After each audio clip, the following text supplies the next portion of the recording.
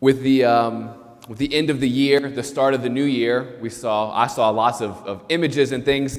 Hopefully once 2020 is over, then 2021 will be that much better, right? All the problems are going to stay behind. We're not going to have any problems going forward. We're turning over a new leaf. And as the first week of 2021 has unfolded, it doesn't seem like those images were true. It seems like we're on the same trajectory, if not the worst trajectory. And as I was praying, just Lord, what do you have to say to all this? And I was trying to listen to what God wanted to speak.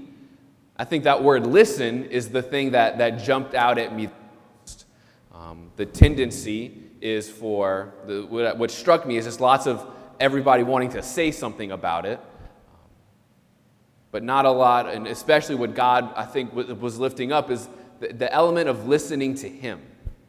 I came across a saying of one of the ancient Greek philosophers that says that we have 2 ears and 1 mouth so that we listen twice as much as we speak. That goes against, though, our natural human desire of probably speaking 3 times as much as we listen on a good day, right? It's like when we're in a noisy, crowded room, and as you can't hear, what happens is everybody just talks louder. So it keeps getting louder and louder and louder and louder till we really can't hear anything anymore, right? We have 2 ears and 1 mouth so that we listen twice as much as we speak. The homily is just, as I was praying about that, is never about me telling you what I think about whatever's happening, about the readings, about the world. That's not the purpose of what the homily is. The purpose of the homily is all of us together listening to what God has to say through the scriptures, through the liturgy. What does God have to say to each one of us? That's always my prayers. Lord, what do you have to say to us, like right here at Holy Cross, January 2021? He always has something to say to each one of us.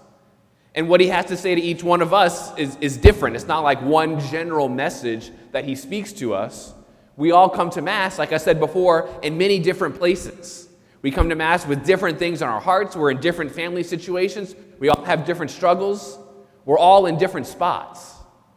And the Lord always has something to say specifically to that spot that we come with. He always has something to say, and the key is that I'm listening to what God is saying to me. That's the number one reality. And as we listen together on this feast day, and I feel like I say this a lot, that it's providential that God has given us these readings and this feast to speak to us today. It's almost like the scriptures always have something to say to whatever we're going through. God's living word always has something to speak. As we celebrate today the feast of the baptism of Jesus, Jesus, who didn't need to be baptized, allowed himself to come and to be baptized by John in the Jordan. Baptism, which forgives us our sins and removes original sin from our hearts and claims us as a son or as a daughter of God. Jesus, more than anybody, didn't need that. Jesus didn't need to have his sins removed because he had no sins. Jesus didn't need to be claimed as a son of God because he was the only begotten Son of God, become man. Jesus had no need to be baptized. We all needed it, but Jesus had no need to be baptized, but allowed himself to enter into the waters of the Jordan, into the reality of our human nature, to speak a very important message that was startling to all the people at the time. They wouldn't have expected the Messiah to come and to allow himself to be baptized by a man.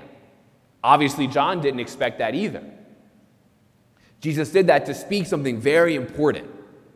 John, who said in the gospel today, like, I'm not worthy to even unfasten the thongs of his sandals. I'm only baptizing with water. He comes with the Holy Spirit. In other gospel accounts, he even tries to protest and says, Lord, I need to be baptized by you. I shouldn't be baptizing you. It should be the other way around. It's almost like in John's mind saying, Lord, you need to baptize me. You need to wash away my sins. You need to wash away my darknesses by your light. Your light needs to come into the darkness of my heart. I have nothing to baptize you with. How often is, I think, that our prayer? Lord, wash all my sins away. Lord, take this away from me. Lord, let this darkness pass away from me. Lord, let this suffering come away from me. Let your light come into my heart. Jesus, however, doesn't baptize John. I don't think Jesus never baptizes John. Jesus doesn't remove his sins and all of his struggles at that moment. But he does something, in the grand scheme of things, equally as important, by allowing himself to come into that reality. The whole season of Christmas, which ends today, is celebrating the fact that God became man. On Christmas, that God entered into our human nature and was truly born into our world. That he was born not just as this triumphant king, was born into a human family. That he came as the light revealed to all the nations to scatter the darkness. That is what he came to do. But he came to do that by entering into the full reality of it. And today, as he was baptized, he entered into the reality of our sin. Baptism takes away sins, and by allowing himself to be baptized, he took on the fullness of what it means to be human and sanctified those waters that wash away our sins. And his baptism points forward to how he's going to continue to take on all of the suffering of mankind as he's scourged, as he's beaten, as he's crucified on the cross for our salvation. He saves us by entering fully into every struggle, feeling every struggle, being with us in that. Rather than scattering John's darkness, he said, "Now, John, I'm gonna put myself with you in the reality of human sin and human struggle." The people at that time, and we so often kind of default into thinking that God is like this perfect, immobile being that we're just expected to go to, right? God is like the sun, which doesn't move, and everything just kind of revolves around it. And that's just our expectation. John's whole message was one of conversion, right? One of repentance, turning ourselves back to God and going back to God, which isn't wrong necessarily. But what Jesus reveals is that that's only half the story. It's not just a one-way street of us going back to God. God is not this immobile being. What Jesus reveals today, which startled everybody, was that there's another half of the story. For as much as we're desiring God, and especially when we're not desiring God, God is chasing after us.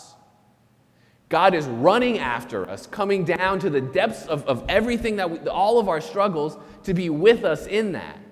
When we're turning away, he's running after us. When we're coming towards him, he's still running to make the way to him shorter.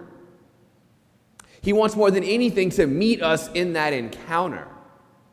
And what happens at that moment of encounter, as we meet God and God meets us, we hear the words that Jesus heard in the Gospels today. The words that I think are the only words that we hear the Father explicitly saying in the Gospels. "You are my beloved Son, with you I am well pleased." In that encounter, when we recognize God running to meet us, and when we submit ourselves to run to God, we get this affirmation: "You are my beloved, my chosen, my beloved son or daughter, and with you I am well pleased." And those are words that we can never allow to slip away, that we can never allow to forget. God is saying no matter how dark it gets, no matter how uncertain it gets, no matter what is going on, if everything is crumbling, this is a rock that is never going to change. You are worth, every single one of us is worth his coming out to meet us, or worth all the suffering, all the darkness. That love never is going to change. No matter what happens, you were worth becoming man for. You were worth being baptized for. You were worth suffering and dying for, so that the resurrection, the glory of the resurrection, can truly permeate everything. God wants to be a part of every single element of the reality of our life. And it's by meeting him in that the glory of his light is really able to shine in that in a way that impacts us. That's something that never changes. That's the promise that God made to us at each one of our own baptisms. No matter what, that mark, that claiming is real and is there. And it's very hard to live as if that's true. It's easy to let those just be words. As Jesus is baptized today and as he hears the voice of the Father saying that, the prayer, I believe, and the invitation for us is to truly listen for those words in my life and in my heart. That those words can really be a rock. That in the midst of everything else that is uncertain and is fading away, ultimately, that is the rock on which I build my life. Because if that is true, and if I can hold on to that, that's all that matters. We pray today that the graces of our baptism, that grace of being claimed as a son and a daughter of God, might be renewed in our hearts, that we might listen to God say that to us, that affirmation might give us the real direction and the security of our life that our hearts are longing for.